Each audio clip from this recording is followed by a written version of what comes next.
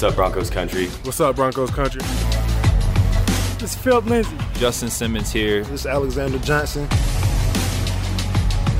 Hey, I'm Von Miller, and you're listening to The Neutral Zone. Hello, and thank you for joining us here on The Neutral Zone. I am Phil Milani, joined as always by my trusty sidekick, my partner in crime. Really, the best way to describe this person is my everything. It's at Eric Dalala. Phil, great to see you. It's great to be with you as well here, Eric. Where are you joining us from today? Is this? Are you at the facility? UC Health Training Center, naturally. Today ends in Y, so I'm at work.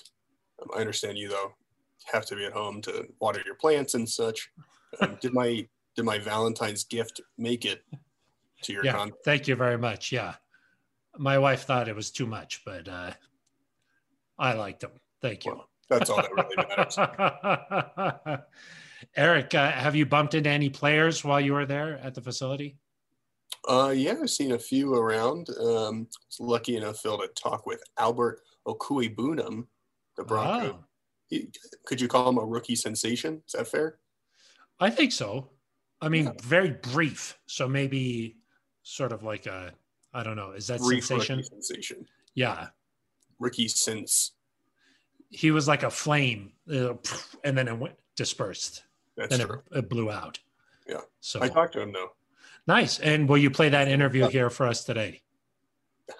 I will. Yeah. Kind of a weird episode where I do the interview. I know. I was like, whoa, calm down, Eric.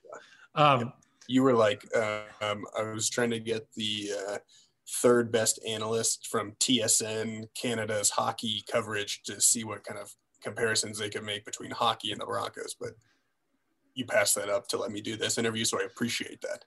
Is that what you're calling Daniel Jeremiah? Because I don't think that that's very appropriate. No, that was last week. I was talking about your plans for this week. Got it. I thought you were trying to just roast the guests that I'm able to line up. No, certainly not. Good. I'm glad that you didn't do that. We've got a great show in store, though, Eric. Like you mentioned, an interview with Albert O.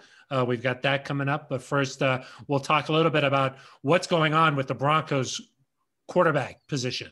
I mean, what is happening here, Eric? So many rumors flying around. The latest is maybe the Broncos were trying to make a trade last week, but it fell through. That's what Michael Lombardi was reporting.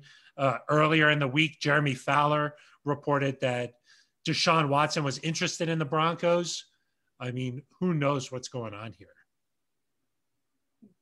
Something's happening.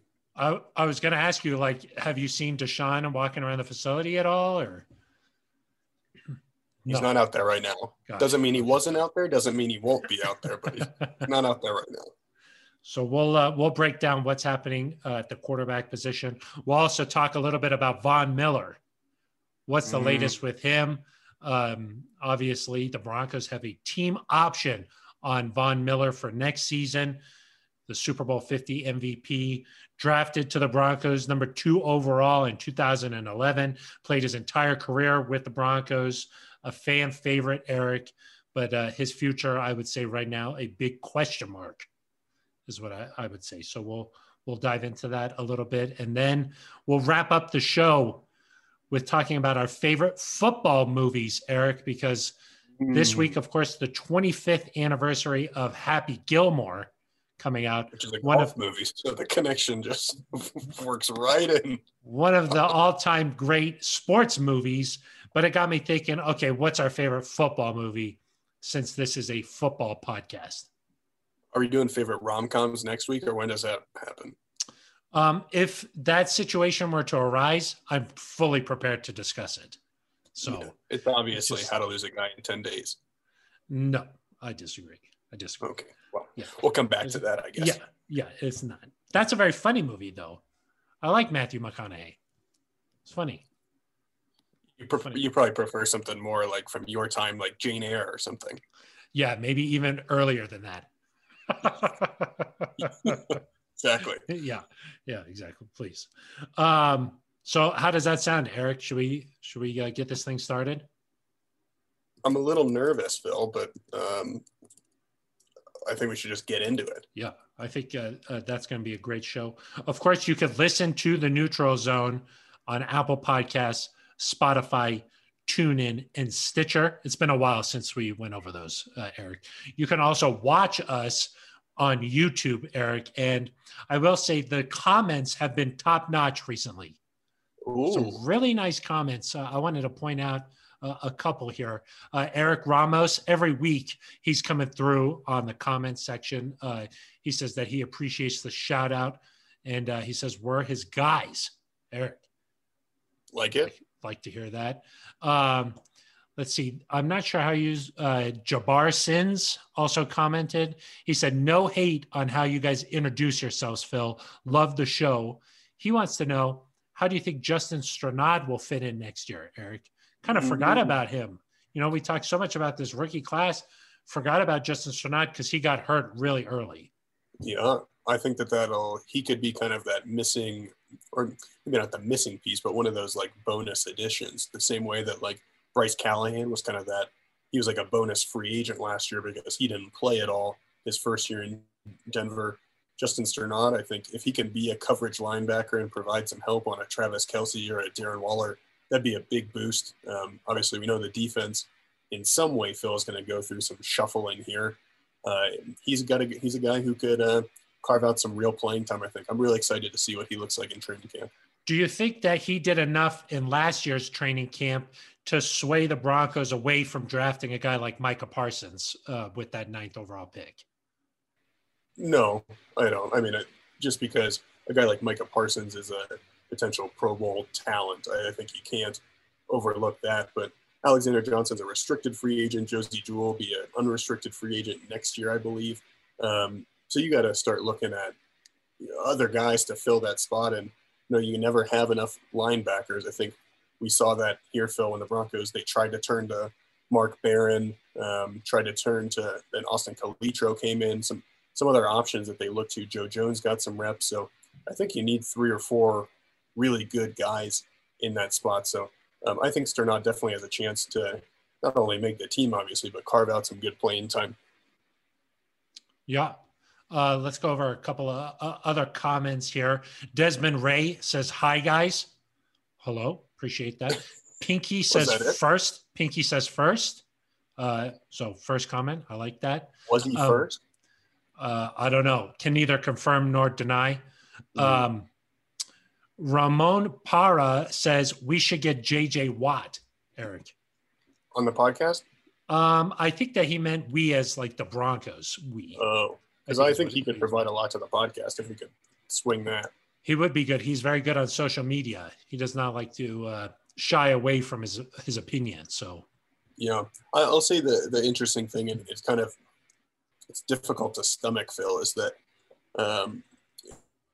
guys like J.J. Watt, Vakir, I think that they want to go to a contender, and unfortunately, I don't think that the Broncos maybe fit that bill right at the moment, and so.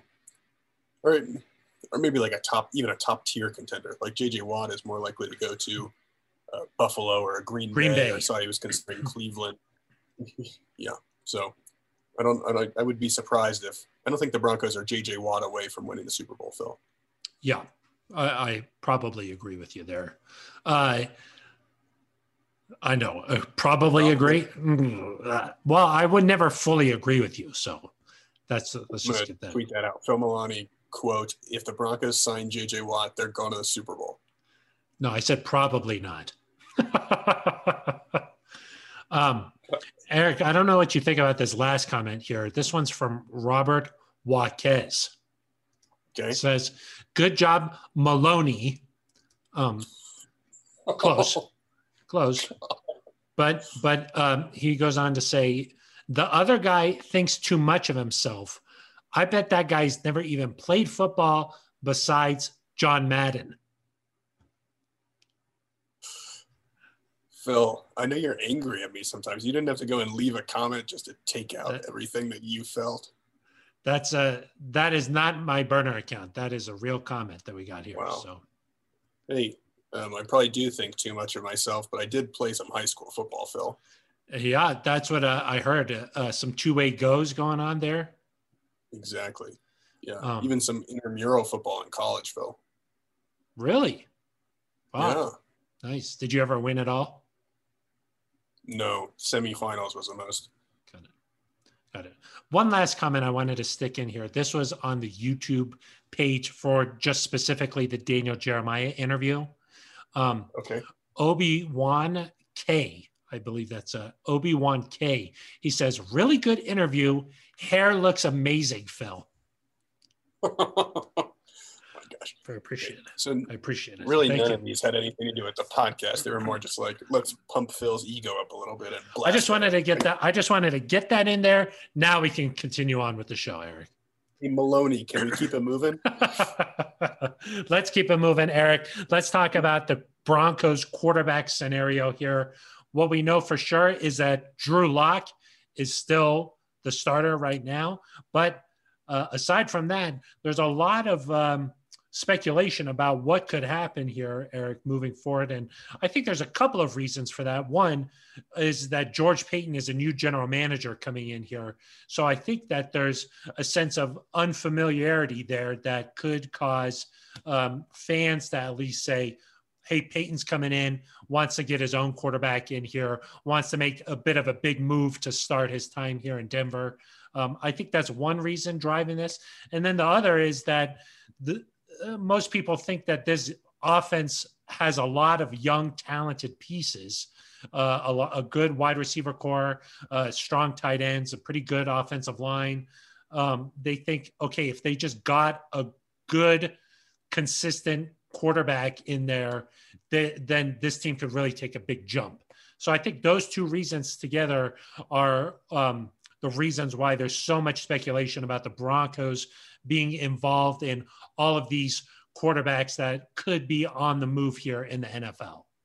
Yeah, Phil, I mean, I think any team, if you don't have a top 5, top 10 quarterback, you've got to keep looking. That's what I think most experts around the league would agree that you need to do. You don't want to get stuck in no man's land.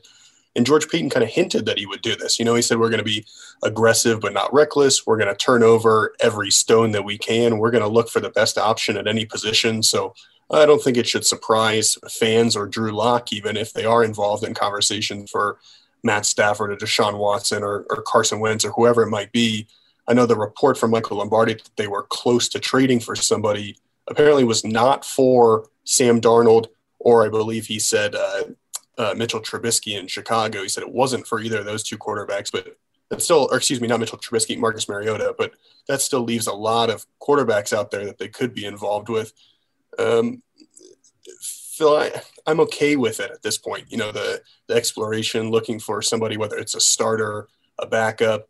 I'm even okay if you just decide, hey, we're going to go into the season with Drew Lock and see what he wants to do. But I do think there has to be some sort of drop dead date where you have to decide we're going to move forward with this plan, because you can't be waiting on Deshaun Watson or whoever it is forever. Yeah. I mean, the one thing that's clear is that the Broncos have not come out and said, we're all in behind Drew Lock, which they didn't quite do that last offseason, but they sort of hinted toward being excited about what Drew could do, that Drew was going to be the guy heading into into the last season. They have definitely not done that this year. And I think that if something was going to happen with Deshaun, I would imagine it'll be around the draft. That's just sort of the time frame that I think makes the most sense to me, is that, you know, right around then where you're talking about moving a lot of draft capital, that's given the Texans more than enough time to see if they could fix that relationship, try and mend things there, because, you know, we know that Deshaun doesn't want to be there. They've got new management in there, same ownership, but new management, and maybe they feel like they could repair things there. You never want to trade a franchise quarterback, you know, who's in his prime, young, in his 20s, you know. You don't want to do that, but I think the draft makes a lot of sense in terms of a drop dead time there, where the Broncos can head into that period where either they get a guy like Watson or they draft a guy. But regardless, on the other side of the draft, we're going to know who the quarterback is for the Broncos next season. Yeah, and that's a good time because you haven't really started, whether it's in person or not, the OTA portion of the offseason. So you should know who your starter is going into that, and then training camp. Um, Phil, my personal philosophy, at least right now, is that if you can't get a guy like Deshaun Watson, and I think it's worth sending a lot of capital to get him just because of his talent, then unless you love one of these top 4 quarterbacks that could be available at 9, or maybe you go up to 5 and get somebody, unless you love one of those guys, I know people don't want to hear this. They're over Drew Lock, but I think it's perfectly reasonable to go into this season with Drew, see what happens, let George Payton get a longer evaluation of the entire roster of where the quarterbacks are, and go into next offseason with kind of a decision one way or another about what you're going to do. But I do think that for all the turnovers Drew had, there were still some bright spots, enough so that you're not just like, this guy can never be even a competent starting quarterback. I don't think you're at that point. For me with Drew, it's more, how good can he get? Can he be a top 5, top 10 quarterback? And I think the jury's still very much out on that. We don't know if he can do that. But I do think you can see flashes of, because we saw it there toward the end of the year, if you avoid interceptions, if you avoid the fumbles, he can at least be a very competent quarterback. Yeah, most definitely. I mean, I think that I agree with that analysis there. I mean, this is just such a weird situation in the NFL where so many quarterbacks are like available too. Like rarely do we head into an offseason where so many starters around the NFL have been connected to being on the move. Like their names have been out there, like guys like Wentz, Trubisky, Sam Darnold. There's just so many guys who are being Garoppolo. So many guys are just being rumored out there to being on the move that it's really a bizarre situation in my mind. To me, everybody's going to try and get Watson if they can. So maybe after the Watson decision gets made, whether or not he's definitely staying in Houston or if he's going to be on the move, maybe that'll be the first domino to fall, and then everything else will sort of settle. But if I'm hearing you right, you're saying it makes sense to go after a player like Watson. But if you're talking about a Garoppolo or a Wentz or a Darnold, maybe the Broncos are better just staying put and seeing what they have with Drew Lock than giving up draft capital, giving up actual players to see what that type of player can do. Yeah, I think in that situation where Watson either goes somewhere else or does not come or stays in Houston, to me, it's more appealing to get an Andy Dalton or a Mitchell Trubisky in free agency and sign him to, some sort of, probably not the vet minimum, but a few $1 million here where, in a short-term deal where you're not hurting yourself. If you get into the first part of the season and Drew Lock is not playing well, you have somebody to turn to where you're not all of a sudden, you're not forfeiting the entire year. But at the same time, you're not hurting yourself in future seasons because you feel like you have to get a guy this year. I mean, I know the Colts have been rumored to have offered 2 second-round picks for Carson Wentz. I don't even know that I would do that sort of deal for a player of a Wentz or Darnold's caliber. For me, it's really, if you're going to go get Watson, go get him. And I think you can survive the loss of 2 or 3 first-round picks and then a quality defensive player, just because I think that offense truly would score 30-plus a game and you would be in every game and it'd be exciting. But outside of him, Phil, I'm kind of the let's just be patient and let's not be – and that's where I think George Payton, he's going to be in on the deal. They'll be aggressive if they have to. If Houston says – and we're kind of spitballing here, but if Houston – says we want this to be the offer and George Payton feels like it's reasonable, I think based on what he said, he'll pull the trigger, if he decides that Deshaun Watson's that guy, and who knows what his personal evaluation of Deshaun is. But if they say, hey, we want 5 first-round picks, or somebody says we want a first-rounder for Sam Darnold, he's not gonna risk the future of the organization in one move that doesn't make sense. You got to be pretty sure. You got to be 100%, especially with a guy like Watson. If you're talking about 3 first-round picks and a quality defensive player, you've got to know that this is a slam dunk. I mean, you got to know that, okay, I don't have to worry about the offense for a long time. I think a lot of people in Denver are like, oh, this would be like when the Broncos got Peyton Manning, like an instant fix, but I'm not even so sure that if Watson came in, I'm not sure if this is a Super Bowl contending team the way it was when Peyton came in that first year, number one seed in the AFC, expected to win the Super Bowl that year. I'm not sure if the Broncos are quite there, but I know this, if they don't lose any of the weapons on the offensive side of the ball, they're going to be really good on that side. The other side becomes a major question mark on the defense there. But I do think that Watson is as close to a slam dunk as you're going to get on the offensive side. Yeah, and I think there is value to playing exciting football that gets the fans into it. So I think you hope that based on what Vic Fangio did against the Chiefs with a limited roster, that he could muster up that defense even with limited pieces. You'd have to figure something out. You'd hope that maybe some free agents are willing to take less money or choose to come to Denver and supplement the roster that way if you don't have as many draft picks. But yeah, Deshaun Watson could come to Denver and you probably wouldn't be the favorite in your own division.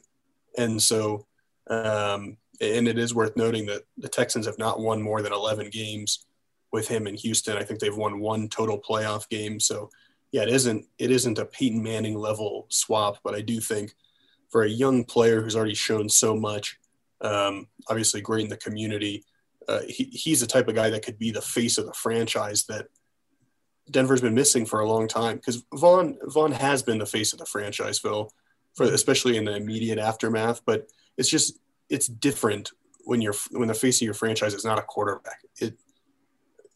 It's just different. And it's different because of Vaughn's personality too. He's kind of a more playful kind of leader by example type of thing. When you're the quarterback and you're the one talking in the huddle and you're just sort of like dictating everything around you, you have that voice, you have that power. It is different when you are a quarterback.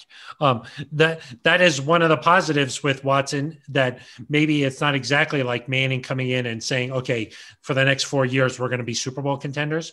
But that the window is much longer with Watson, that you would say, okay, probably for the next 10 years, we're going to have an opportunity here. So, yeah, it'll be interesting with regard to just Drew Lock. If he does come back and is the guy, I think the one thing you're really excited about with him is that hopefully it's they can have more of an off season where they get to blend and build that chemistry as an offensive unit, get more familiar with Pat Shurmur. He's heading into his second season in this system. You're hoping that those things are what make the big difference there. So physically, we know that Drew has all the tools. We know that he can make any throw on the field. He can scramble. He can buy extra time. We know that he's that fiery kind of competitive guy that can help lead a comeback victory in the fourth quarter. We know that he can do those things. Can he play at a high level consistently? I think that's a big question mark. And, we're going to have to find out what these guys are thinking. It's not just George Payton sitting down and watching tape. It's him talking with the coaching staff. It's him sitting down with Vic, him sitting down with Shurmur, talking about, okay, what happened here? What was the situation here? How are things, going to be better next year? Those kind of discussions are being, taking place right now. Yeah, the biggest thing for me with Drew that'll be interesting to see is how does he respond to this sort of challenge? You were big, Phil, on potentially betting him for a couple of games and kind of seeing how that helped him in season. This is kind of like the next step up. Like he can say this is an off-season benching. Is that what you're saying? In some ways, he can say that he doesn't want to read the press clippings or whatever these guys say, but he knows that everyone in Denver right now, fan-wise, is saying, go get Deshaun Watson. He knows that there were plenty of people that have changed their avatars and their Twitter names to trade for Matt Stafford. He knows that. He's a smart guy. He's observant. These guys know what's going on because, Phil, you see a guy like Garrett Bowles who posted the other day I'll hold you on Valentine's Day. He saw that a year ago. He must have, and he remembered it, and it probably fueled him. But I'll be interested to see how Drew responds to that. It's quite possible that puts a chip on his shoulder and it kind of reinvigorates him. And then just one other thing with him, there's been all these reports that the team like dumbed down the playbook or dialed it back. Phil, I don't know what to make of those. They've mostly been from kind of, I don't want to say second tier R's, Phil, but it hasn't been from our pal Mike Kliss, for example, has now reported that. We haven't seen an Ian Rappaport or somebody of that nature or stature report that. So I don't know how true that is. We never got any sense from Vic Fangio or Pat Shurmur during the year that they had to change what they were doing or anything about Drew needing to spend more time in the playbook. So I'm a little bit skeptical of those claims. Yeah, I had not even heard of those claims, if I'm being honest with you. So I would not say, just having been around him, we know that NFL Films had him mic'd up for that final game against the Raiders.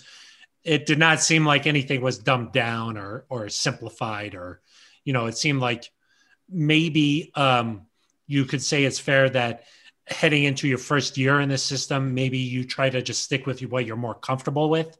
But I wouldn't say that's like a dumbed down version of a Pat Shurmur offense.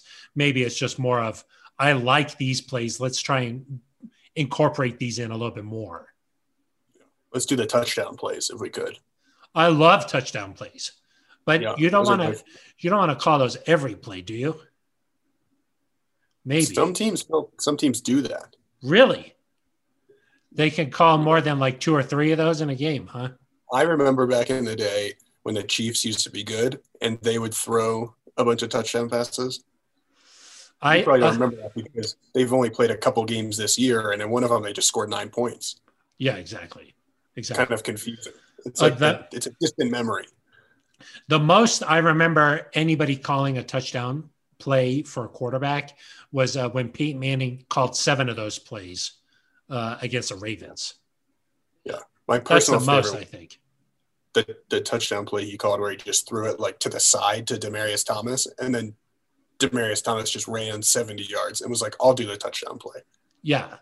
He was like, this could be both of our touchdown plays. Yeah, exactly. That's probably about as easy of a touchdown as you'll ever get if you're Peyton Manning. That's true. The screenplay is an easy throw to make, but who knows all the crafting that went into setting that play up. Do you know what I mean? Yeah, deep thoughts. You're not ready to just say it was an easy play. No. Certainly not. Eric, I know that there's been so much talk about the quarterback position, but what about the rest of the offense? What about some of these young guys who are eager to head into year number 2, particularly at the tight end position, Eric? And I'm not talking about Noah Fant. Troy Fumagalli, happy birthday. It is Troy Fumagalli's birthday. Happy birthday there. I know that he's probably doing something crazy in Wisconsin, probably. Like throwing axes or something. Maybe he's doing some like ice fishing or something like that. Yeah. No, Phil, people are very excited about Cortland Sutton coming back from injury. Yes. Talking about Judy in year 2. But KJ Hamler. Let's not forget about KJ Hamler. Yeah. But Albert Okwuegbunam, the rookie from Missouri, also had a nice little impact in year 1. He'll be coming back off an ACL injury. I talked to him, Phil, about his rehab, what he's looking to do next year, and that game against the Chargers. All right, Albert, appreciate you taking some time here. Good to talk with you as we get going in the off season. How are things going so far? They're going great. Rehab has been, a great process for me. Had that great start, and no real problems with rehab. It's been pretty smooth. So just getting better every day. Let's go back to the injury for a minute, because you were having a really good rookie season. I'm sure it was difficult to have it cut short all of a sudden there in Atlanta. What was going through your head in that moment and then in the days after the injury? Yeah, it was unfortunate just because I really felt myself improving every week. But, I'm a super positive person. So, as soon as it happened, I just was super forward thinking and just thinking about, what are the positives I can take from this and how can I move forward? And, that was just kind of reflecting on my rookie season and just I feel like a big takeaway from it was just the confidence that I instilled in myself that, I have the ability to be a playmaker in this league. And I think that was like the silver lining. And And from that point on, it was just how can I get better? And that was from day one, coming in the day after and just started the rehab process immediately. So, yeah. Yeah, how did the surgery go, and what's the rehab process been like? Kind of what stage are you at, I guess? It's been really good. Surgery was fine. That was my first surgery ever, so I was kind of nervous about that, but that was super smooth. It was good. And then after that, yeah, I just started the actual rehab process with our guys here at the Broncos, and then so now I'm at about I'm almost at 12 weeks, about like 11 and a half. And so right now I'm at the process of I'm just getting started to run again, like on the treadmill and the Alter G, and then hopefully next week I'll be able to actually do some actual jogging. Cortland's, I think, a few weeks ahead of you in the rehab process, probably based on when he tore his. But what has it been like to to have an older guy like that around to kind of set the example that you need to follow here during the rehab process? It's been great. Cortland's been awesome. I think that's going to be huge for me and him. Just another young guys too that have the same injury. Just because he does a really good job of just bringing energy into the training room every day, and just the fact that he's a couple weeks ahead of me, I can use him as a reference. I'm like, I'm doing this. Is that normal? Or when you dealt with this, how did you overcome that? So he's been really great. I couldn't ask for a better, older guy that to help the process for sure. Do you have a timetable yet? I know it's still early, but of when you hope to be back, whether that's late in OTAs or training camp or whenever that might be? I mean, the standardized time to really come back and start doing like to integrate back in your sport is 6 months, but just kind of the plan is not to rush anything and use the full, I think it's like 8 months to training camp. But yeah, I should be back in training camp with no issues. I want to look back now at your rookie season. I guess starting with that performance against the Chargers, when I think you had just one official catch, but you had a couple of really crucial pass interference calls that you drew. What did that game prove to you about what you could do and what you can be in this league? That was a really big game I like to look back at, just because I was in there when it was crunch time, and there was a lot of pressure on that last drive, and just being able to be a part of that and have a direct impact on that game and that victory feels really good. So when I look back at that game, that's kind of the takeaways I take from that. Was that also big for you in that a few weeks earlier at New England, you had some opportunities and you made the most of a lot of them, but also had a couple maybe that got away. So to be able to kind of rebound from that, was that also big in your eyes? Yeah, exactly. I left a couple out there in New England, and that really messed with me a lot. But like I said, I'm a super forward thinker, so I just said, how can I make this better?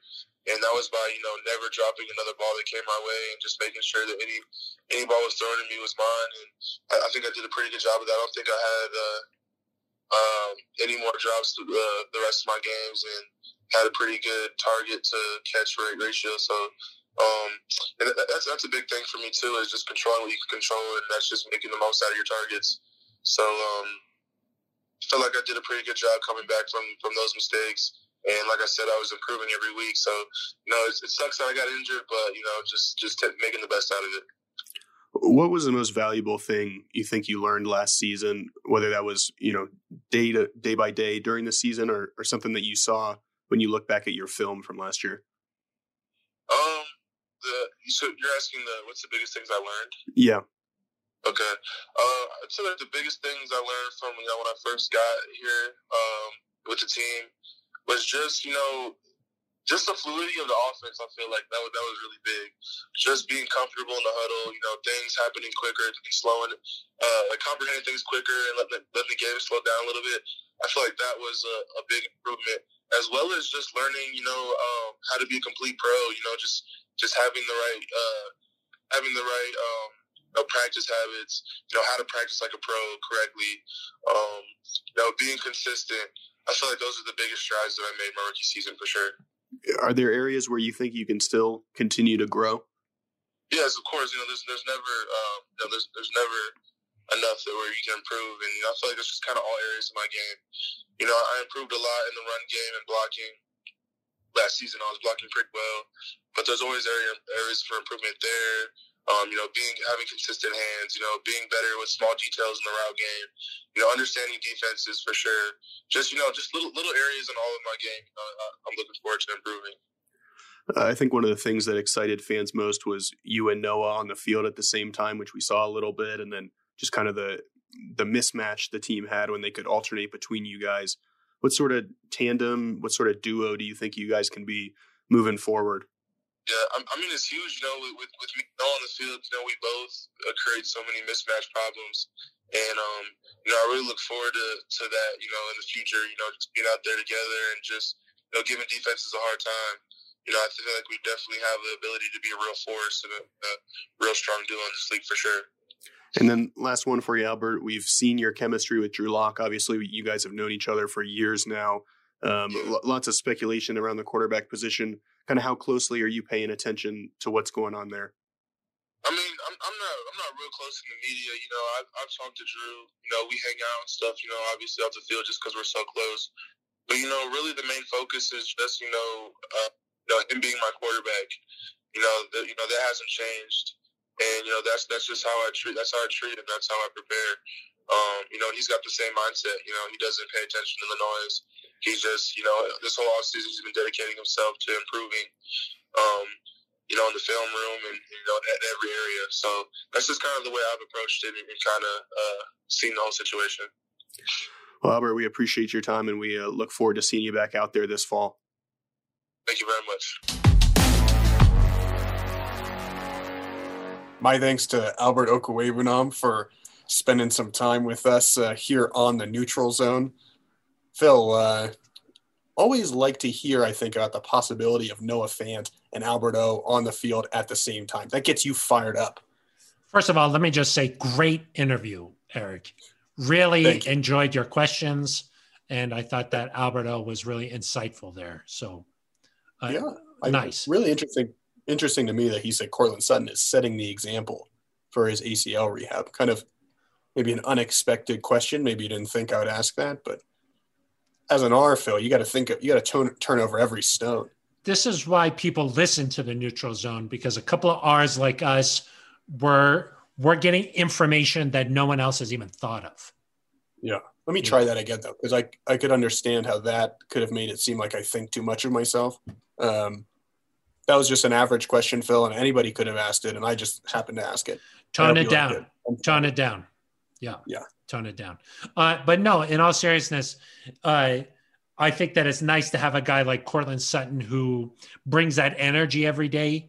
To be able to have that leadership in the rehab room, I think is really important. And even on social media, I know that there's a whiteboard up in the rehab room there that's got like a quote of the day. And Cortland Sutton posts that often. And it's just something that's like sort of designed to get your juices flowing a little bit and get you excited about, attacking a rehab process that might be a little bit monotonous. Yeah, that gets you fired up. You're like ready to make some eggs back there for breakfast. You got to water the plants. You got to take the trash out. And he's got the whiteboard that's like, don't take a single breath for granted. Exactly. And you're like, I got to crack this egg perfectly or else today is just useless. You know that crafting a perfect omelet is pretty difficult, Eric. Yeah. That's not an easy task. One of the early seasons of Top Chef, Phil, the first challenge was just make an omelet. And a lot of people did not do a nice job. Yeah. My personal favorite chef is Jacques Pepin, Eric, and he makes a perfect omelet. So you learn from the best. You know what I mean? You want it to be a little bit creamy. You do want it to be creamy. Smallest possible curds, in my opinion, for a French omelet. Yes. Yeah. That's what I like. So that's what I'm whipping up right back over there. Right back over there, Eric. I can smell it, I think. Yeah, not right now. Eric, let's talk a little bit about Von Miller. We talked about him a little bit previously here on the show. His future in Denver, a little bit up in the air. Broncos have a team option on his deal. And seems like based off of his production the last couple of years and plus the injury, that it's the Broncos might be thinking about ways to restructure that a little bit if they want to keep him, or if not, just completely moving on from Von Miller there, which is probably something that might be tough to swallow for fans. Yeah, so for people who haven't been following too closely, that when the Broncos negotiated Von's contract, Phil, the last 2 years were both team options. And so they picked it up last year, which meant he was under contract for last year. They have to pick it up again this year. The window is opened, but they've got to do it by mid-March. If they do that, he'll be under contract for a final season. He will be an unrestricted free agent in 2022. But yeah, you've got to decide based on, like you said, his production, which in 2019 was just 8 sacks and kind of took a step backwards there, even though he did kind of keep up the pressures that we're used to. He didn't have a forced fumble for the first season in his career. And then last year, of course, we were all set for this big resurgence. I think everybody expected the best from him, thought he was going to have a monster season. Hurts an ankle the week before the first game and obviously doesn't play all season. Phil, this is tough because the options are you don't pick up the team option, he becomes an unrestricted free agent, you restructure, you do pick up the option, or you renegotiate a contract. And so in that situation, maybe you sign him to a 3-year extension or something that like it pushes the cap hit out over the next few years. I don't know. I couldn't give you a percentage chance that each one of those happens, but I do think there's a decent shot, Phil, that Von isn't back and that people have to kind of cope with that. And there's so many great memories. And I think we'll talk more about that if and when that happens. But Phil, I think the biggest sign that something could happen is that a year ago in the final press conference, John Elway just came out and said, we're picking up Von's option, even after he had kind of a down year. This year, there's been no indication other than Elway saying, we hope Von finishes his career here. There's been no sort of public sentiment that we're picking up this option. It's still up in the air very much. Yeah. And, you saw the Texans move on from J.J. Watt. Obviously, Watt and Von came into the league the same year. So a very similar situation there where it's a beloved franchise figure. They decided to move on from him. The same could be happening here in Denver with Von Miller. I think that what's interesting to me is if the Broncos want to be super aggressive and go out and get a player like Watson, it doesn't make a ton of sense to me, Eric, to say, let's bring in Deshaun Watson and let's make a push here to be really good next year. Oh yeah. And let's get rid of Von Miller.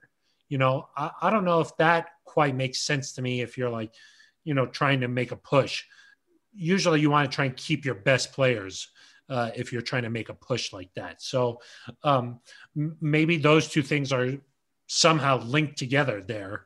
I will say, I hope that if they do want to keep him and that's their intention, I hope they are able to figure out some sort of happy middle ground there in terms of a price for a contract. Just because I don't think that I don't think the plan was ever to really pick up the team option, in my opinion. I don't know that for sure, but I just think that the amount that he was scheduled to make next year probably doesn't make sense for the Broncos to just full on pick that up. So I think that, the idea of them not picking up the team option seems like a big deal to everybody, but it's maybe not quite as big a deal as everybody expects, because I don't think that was ever really part of the plan. I think you're either talking about renegotiating a 1-year deal for Von, you're talking about restructuring the deal where it's maybe now 3 years, or you're talking about completely moving on. I would be surprised if the plan was ever to just full on pick up the team option as it's currently structured. Well, I think in terms of ever, we're talking about based on last year. I think if he had been healthy last year and come out and had 15 sacks, you pick the option up in a second, or you renegotiate a deal, but you're not talking about a straight restructure. But yes, I agree with you. I think if the plan was to pick up the option as it is, you probably would have already announced that or said that somewhere. You're right in that it probably now is either a restructure, moving on, or a contract extension. I don't know if I agree with you. I mean, I understand kind of the sentiment there of if you're trying to get a guy like Deshaun Watson, you want a guy like Von Miller. But I think that that's almost more true if you were trying to get Matt Stafford, because Matt Stafford's window is smaller. He's kind of coming to the end of his career. I think Deshaun Watson extends your window to the point where you just want to build a good core. And if you can afford to, with the salary you save, get a couple good defensive pieces, maybe that's the better plan there. And also the timelines just don't necessarily add up. Like you've got to, whether it is a restructure, an extension, or picking up the option, that decision has to be made by March. I think March 13th is the deadline to pick up the option, and then legal tampering starts March 15th. If you haven't done any of those three things, Bill, by that point, Vaughn starts getting calls from other teams. And so if Deshaun's not traded until April or whenever it is that we're speculating about, those decisions have to be made independent of one another. Well, it could be you've already begun discussions with the Texans on trying to figure out something. And then if you feel like, okay, this is a legitimate possibility, then you're like, okay, let's try and figure out something with Vaughn. But yes, the cutoff deadlines are 1 month apart, essentially, maybe a month and a half apart. So that's what makes it a tough decision. I will say this, Eric, Vaughn is going to be heading into his 11th season in the NFL, missed all of his 10th season. So technically it's a little bit different, but this would be his 11th season in the NFL. To me, he's not going to be at that peak level, but he should still have 5 years of, decent production here where, you talk about windows with Deshaun Watson. I think that the end of Vaughn's career could line up with a window here where you're thinking a couple of years from now, this team could be really, really good. Yeah. I mean, I think sooner or later, and we might even be there already, you're going to get to what DeMarcus Ware was in Denver, where you might have a season with 10 sacks still. You might have a game like DeMarcus against the Panthers or DeMarcus against the Cowboys where he's really – or not the Cowboys, the Packers, where he's really effective. And he looks like DeMarcus Ware of the early 2000s. And I think you could still see that from Vaughn. I think certainly over the next couple of years that's possible. I think he would be a good – bridge to any new rushers you bring in. But I do think that the odds that Vaughn is going to go out and be defensive player of the year or have 18 sacks again, I think those odds are get even more those go down every year, obviously. And I think last year might've been his last best shot at accomplishing something like that. So that's not to say it couldn't happen, but I just think once you get over 30, the odds of having one of those truly monster years goes down, and you're more of a, could Vaughn and Chubb still form a really good pass rush tandem? Absolutely. But I don't know that Vaughn is going to go out there and be as dominant as he was in 2016 when he almost won defensive player of the year. Yeah. I don't know if he's going to have his peak year, but I'll say Vaughn's style of play, I think, could still lead itself to a big year from him. Maybe you're not talking about peak Von Miller, but I think you're talking about a guy who could still have that burst off the line. He's not like J.J. Watt or even maybe DeMarcus Ware, where he's that bigger, more physical type of guy. He's just trying to beat guys off the line. And while, yes, he's definitely going to slow down, he's not going to have that same kind of just crazy intense jump. But I still think he could be part of a Super Bowl winning defense and play a major role. That's where I think I almost 100% disagree there. I think that a guy like a DeMarcus Ware, a Reggie White, one of these guys that, Bruce Smith. Yeah. The physicality, I think stays. It lasts longer than the speed. I mean, I think already even you see Vaughn his jump is not quite as fast as it was in 2015 or 16. I think what makes Vaughn so good is and granted, he looked really good in training camp, so we'll have to see how he comes back from the injury. But based on 2019, it wasn't quite there. And he did battle a knee injury that year, to be fair to him. But he's so good because he gets off the line and then he bends, and his flexibility, I wonder if some of that goes away with age, whereas somebody like Bruce Smith is just knocking you out of his way to go get the quarterback. It's possible. I was saying more of like he's less likely to continue to face injuries the same way, although they have mounted a little bit here, like you mentioned, the knee injury, and then, of course, his ankle this year. So I don't know. I just sort of felt like when you're trying to beat guys off the edge like that, you're less likely to just have these things where, like DeMarcus Ware is like battling a bad back the entire season. You would think maybe just a pure, finesse kind of around the edge type of guy wouldn't have to face quite as many. But Vaughn has been battling some of those things. So maybe. And if your body is even a split second slower to respond, or you're a split second slower off the line, it could be the difference between getting there or not, getting a forced fumble or the ball getting out of the quarterback's hands. So, but his jump was so freakish. I mean, it was it was sort of supernatural that even if he takes a little bit of a step down, he's still going to be beating most guys off the line. I don't think he's going to become a 3 sack a year guy, but I wonder if his top level days are behind him. And part of that, Phil, is what the Broncos are probably discussing right now. What can we expect from Vaughn? What level of play? Because even a guy like J.J. Watt, Phil, has taken a step back in the last couple of years, and he's battled more injuries than maybe any of these guys. So his situation's a little bit different. But Patrick Peterson's getting older. It's crazy how fast these years go by, because it does seem like just yesterday when he signed that extension, and it was like Vaughn's best years are ahead of him. He's going to be getting the Broncos back to the Super Bowl. He talked about winning another one, and the Broncos haven't been back to the playoffs since then. And so hasn't quite worked out, even though he has still been dominant over certain stretches. I just, there's a nostalgia part of it, Eric, where you just hope that these guys could just stay in one uniform for their entire career. You even heard Peyton Manning bring that up after the Hall of Fame, where, hey, his goal was to play for one team his entire career. That didn't work out there. It doesn't work out for most people. Most of the time, you're faced with this exact situation where there was an injury or something happened where your production isn't quite as high. The team wants you to think about taking less money. The player still thinks that they could still perform at a high level, and you end up going in different directions. But that's sad. It's sad. It is. Reggie White, DeMarcus Ware, Bruce Smith, all those guys played for multiple teams. Joe Montana. A lot of other positions. I was going with defensive guys, but yeah. All these different positions. Steve Atwater played his final season with the Jets. That never happened. It's just crazy.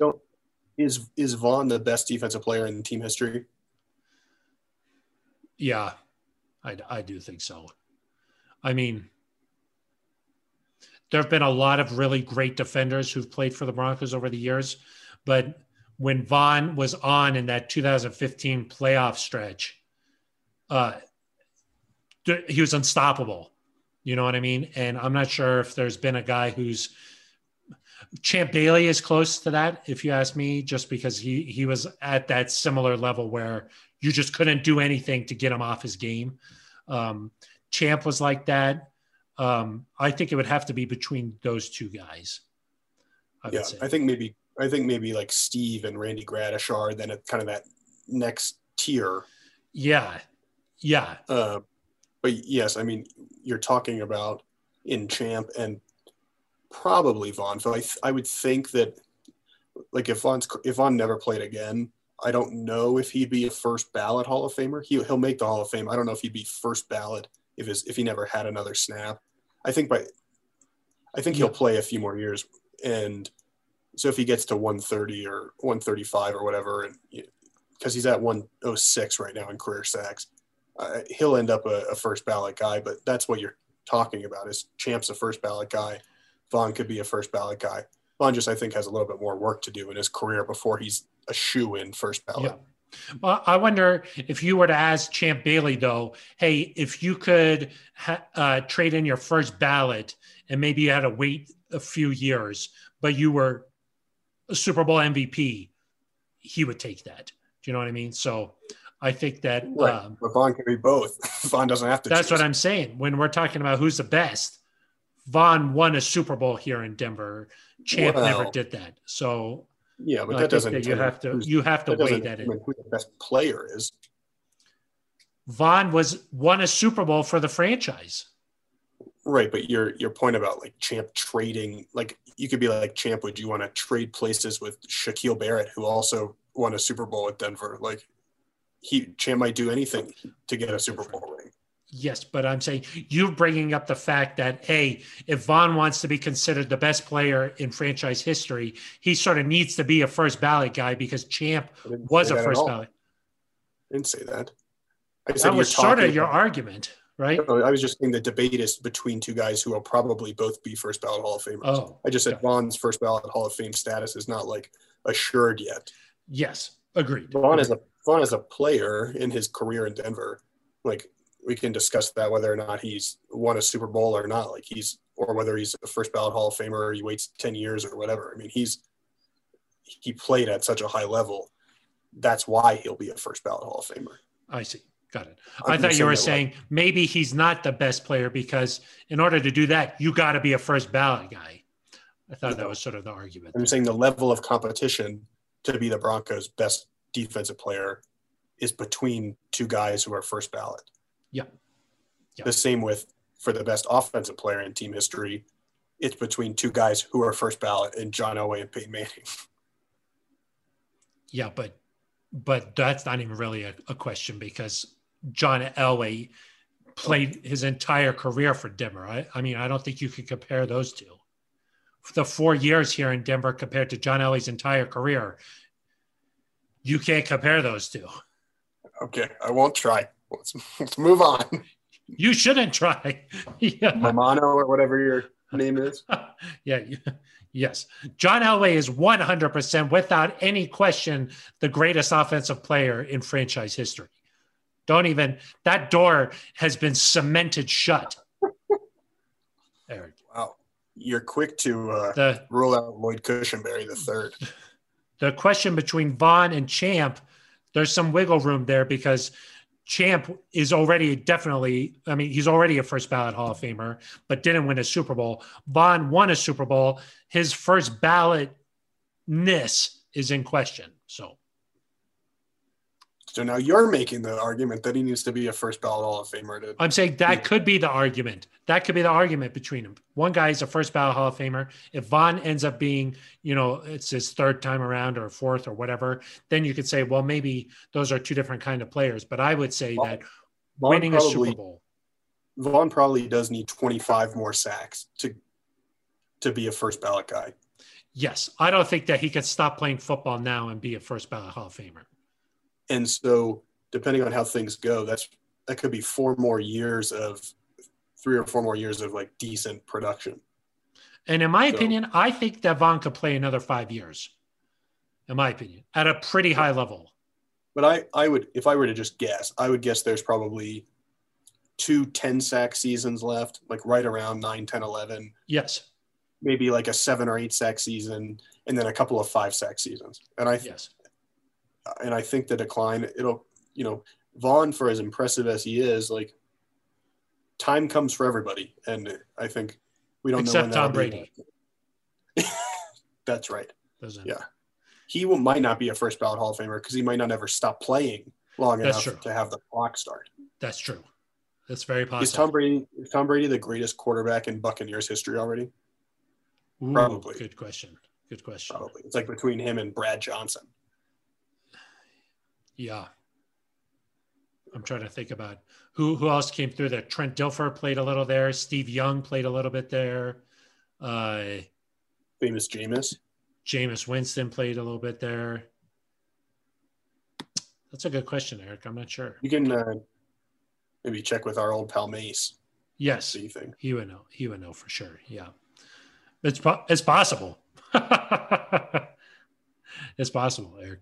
But I do think that if Von were to come back playing alongside Bradley Chubb if the offense gets a little bit better and the opposing offense is in more passing situations, the right scenario and Vaughn's numbers could really take off here. So, yeah, I mean, you saw what they did together the 1 year they played together. He had, I think, 14 and a half that season. He played well.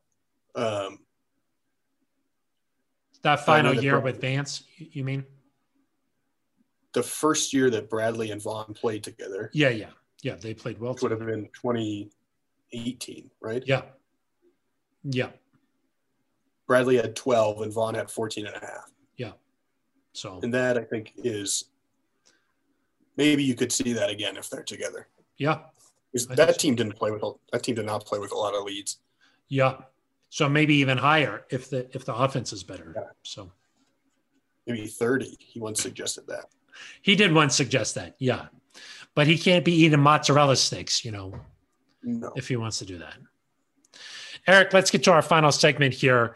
We saw Adam Sandler, Shooter McGavin have some fun on social media for the 25th anniversary of Happy Gilmore. I personally love that. I love seeing that those guys are still having fun with Happy Gilmore. But it made me wonder, okay, football-wise, what are some of the best football movies of all time? Something we haven't really discussed here on the show, and it's the off season, Eric. So why not? Let's dive in. Yeah, you can go first. With my favorite football movie? Yeah. Okay. I think there's a couple of different categories here. If you're asking. Here we go. Yeah. You get one choice, and then I get to make a choice. Okay. If I were to just say my favorite overall football movie, I'd probably have to say Remember the Titans. Oh, okay. But my favorite funny football movie is The Waterboy. Oh, okay.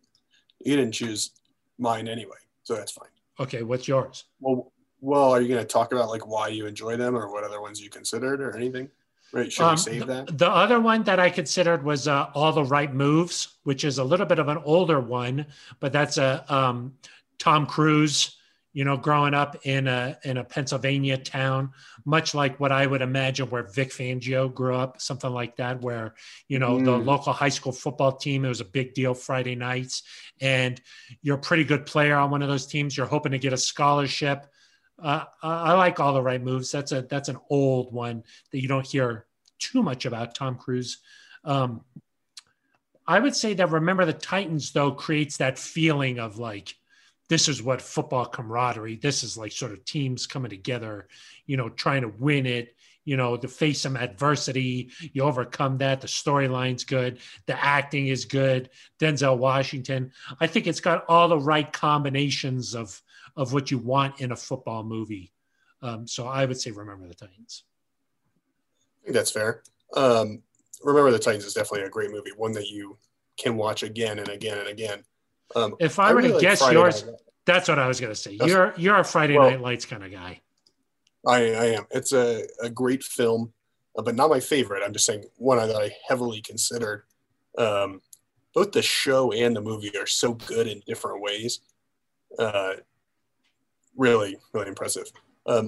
So the best football movie, I don't know if you even consider this a football movie, but Jerry Maguire is the best football movie. Show me the money. Exactly. We've seen a meme or two get played around these parts with the Show Me the Money before. Yes. But I maintain that Jerry Maguire is a football movie that has some elements of romance, fatherhood, personal struggle. It's a football movie. So you're one of those people who think that like if there's a little bit of football in it, then it's a football movie. It's not a little bit of football. It's all about football. He's a football agent. Yeah. But it's not really about a football player or a football team. That's not the central. The whole thing is about Rod Tidwell. He, I believe, won Best Supporting Actor for that, right? Supporting. Cuba Gooding Jr.? Yes. Not main actor. He was not not in a lead role. Do you see what I'm saying? It's kind of like Washington win something for Remember the Titans? I don't think so. No, but it was about the whole movie was about a football team. you know. But I'll give you it. I'll give you it. Of course, Lee Steinberg is the agent that it's loosely based off of. Famously, the agent of Patrick Mahomes and also Paxton Lynch. There we go. Yes, that is correct. Yeah. So, well, I thought maybe you could have gone with Rudy, Eric. Could have gone with Rudy. Rudy's a good one. That's like a classic one. Any given Sunday. Yeah. Al Pacino, you got to love that. You know, you got to love that. The inches we need are everywhere around us. Brian's song is a classic one. Oh, that's a sad one. Yes. That came out probably when you were in your mid-50s. Yeah, that a lot of people say like back in the day that was like my day. The Replacements is funny. Kind of a hit him so hard his girlfriend dies, kill everyone. Yeah. Plus Keanu I don't know if Reeves. that line. I don't know. What about Longest Yard? Longest Yard is pretty good. Are you talking about the Burt Reynolds version or the Adam Sandler version? No, I've seen the Burt Reynolds version. I like that one. Yeah, it's good. Bad News Bears, not a football movie, but kind of similar. Similar vibe. Yeah. Similar vibe. Waterboy to me is sort of underrated how funny that movie is. But is that about, I think you can make the same argument with Waterboy that you do about Jerry Maguire, that's not entirely about football. That's about his mama. And his medulla oblongata. Exactly. Yeah. Of course, we know why crocodiles are so angry. They got all them teeth but no toothbrush. You know, those are funny lines, Eric. It's a funny movie. It is. So that's why, to me, I think there are categories where you could say, you know, football is like the main thing where you're talking about the team overcoming adversity or a particular player overcoming something and getting it done. And there's a good feeling at the end. Or there's the other sort of category where it's loosely based around football where you know, it's what's driving the plot, but there's other bits to it that make it a great movie. Those are the two categories. What about a Little Giants? That's a good one. Really good one. I believe that's Deontay Spencer's favorite football movie. Is it? Yeah, he loves the Little Giants. What about The Blind Side, Eric? That's pretty good. Book is better. Just some other ones here. Draft Day with Kevin Costner. Surprised that's not your favorite. That is not my favorite. North Dallas 40. That's kind of a famous one. Varsity Blues, another famous football movie. We Are Marshall. We Are Marshalls. That's another emotional tug at the heartstrings. The Express Story. What's that one called? I don't think I've seen that one. Oh. Express Story. Express. Ernie Davis. It's about the his battle against, I believe, cancer as well. Oh. Kind of a modern day Brian song. Got it. Most people say Rudy. Like that's like sort of a consensus number one. But what did you think about Invincible? You like that one? I don't think I've actually seen that one either. Vince Papale, Mark Wahlberg. I haven't seen it. Yeah. Good soundtrack. Is it? Yeah. It's got a good one, huh? Some good like 70s rock. Soundtrack is important to me. Yeah. You remember. It helps you remember the feeling. Yeah. Like in Jerry Maguire, good soundtrack. Yeah. Do you think like Batman, that's probably a football movie, right? Where they kick the ball off. There's explosions. Oh, in The Dark Knight? Yeah. Bane is there. That might be a better football movie than Jerry Maguire if we're counting that. See? So yeah. Plus you got the Hans Zimmer soundtrack. Could you tell the story of Jerry Maguire without football? I don't think so. I don't think it makes any sense. Well, you could easily have swapped out like Titanic, a movie about a boat, or no? Yes. It's named after the boat. Yeah, Jerry Maguire is named after the sports agent. Yeah. You could have made that exact same movie except swapped out football player for basketball player or baseball player. You could do that for Remember the Titans too. That's not a good argument at all. There's something special about football, Eric, that brings the team together. Did you ever watch Glory Road, the basketball movie that's very similar? Glory Road. I feel like I have. I think it's about I don't know. It's about the first all African American starting five in Division I basketball. Oh, got it. Yeah. There's just a different feel to basketball movies than football movies, if you ask me. Hoosiers, One's different feel. Gym, different feel. You know what I mean? Hoosiers and Friday Night Lights are basically the same movie, except Friday Night Lights is more inappropriate. Wow. Okay. That's a hot take right there. Mike Winchell and Jimmy Chitwood are basically the same person. Picket fence. Huh? You got any of those in football? No. Eric, let's get to our shout outs and wrap this bad boy up. Anybody you'd like to particularly highlight this week? Well, Phil, as we're recording this, it's Random Acts of Kindness Day. That's so true. It could be nice to be randomly kind to Ben Swanson for once. Just say something nice. Like, I really think it's smart how you take Polaroids that instantly develop instead of taking a photo on your cell phone that could take like seconds less to show up. I would say the cell phone shows up faster than the Polaroid, because when you take the Polaroid, you got to shake it. It takes seconds less to show up on a phone. Yes. Yeah.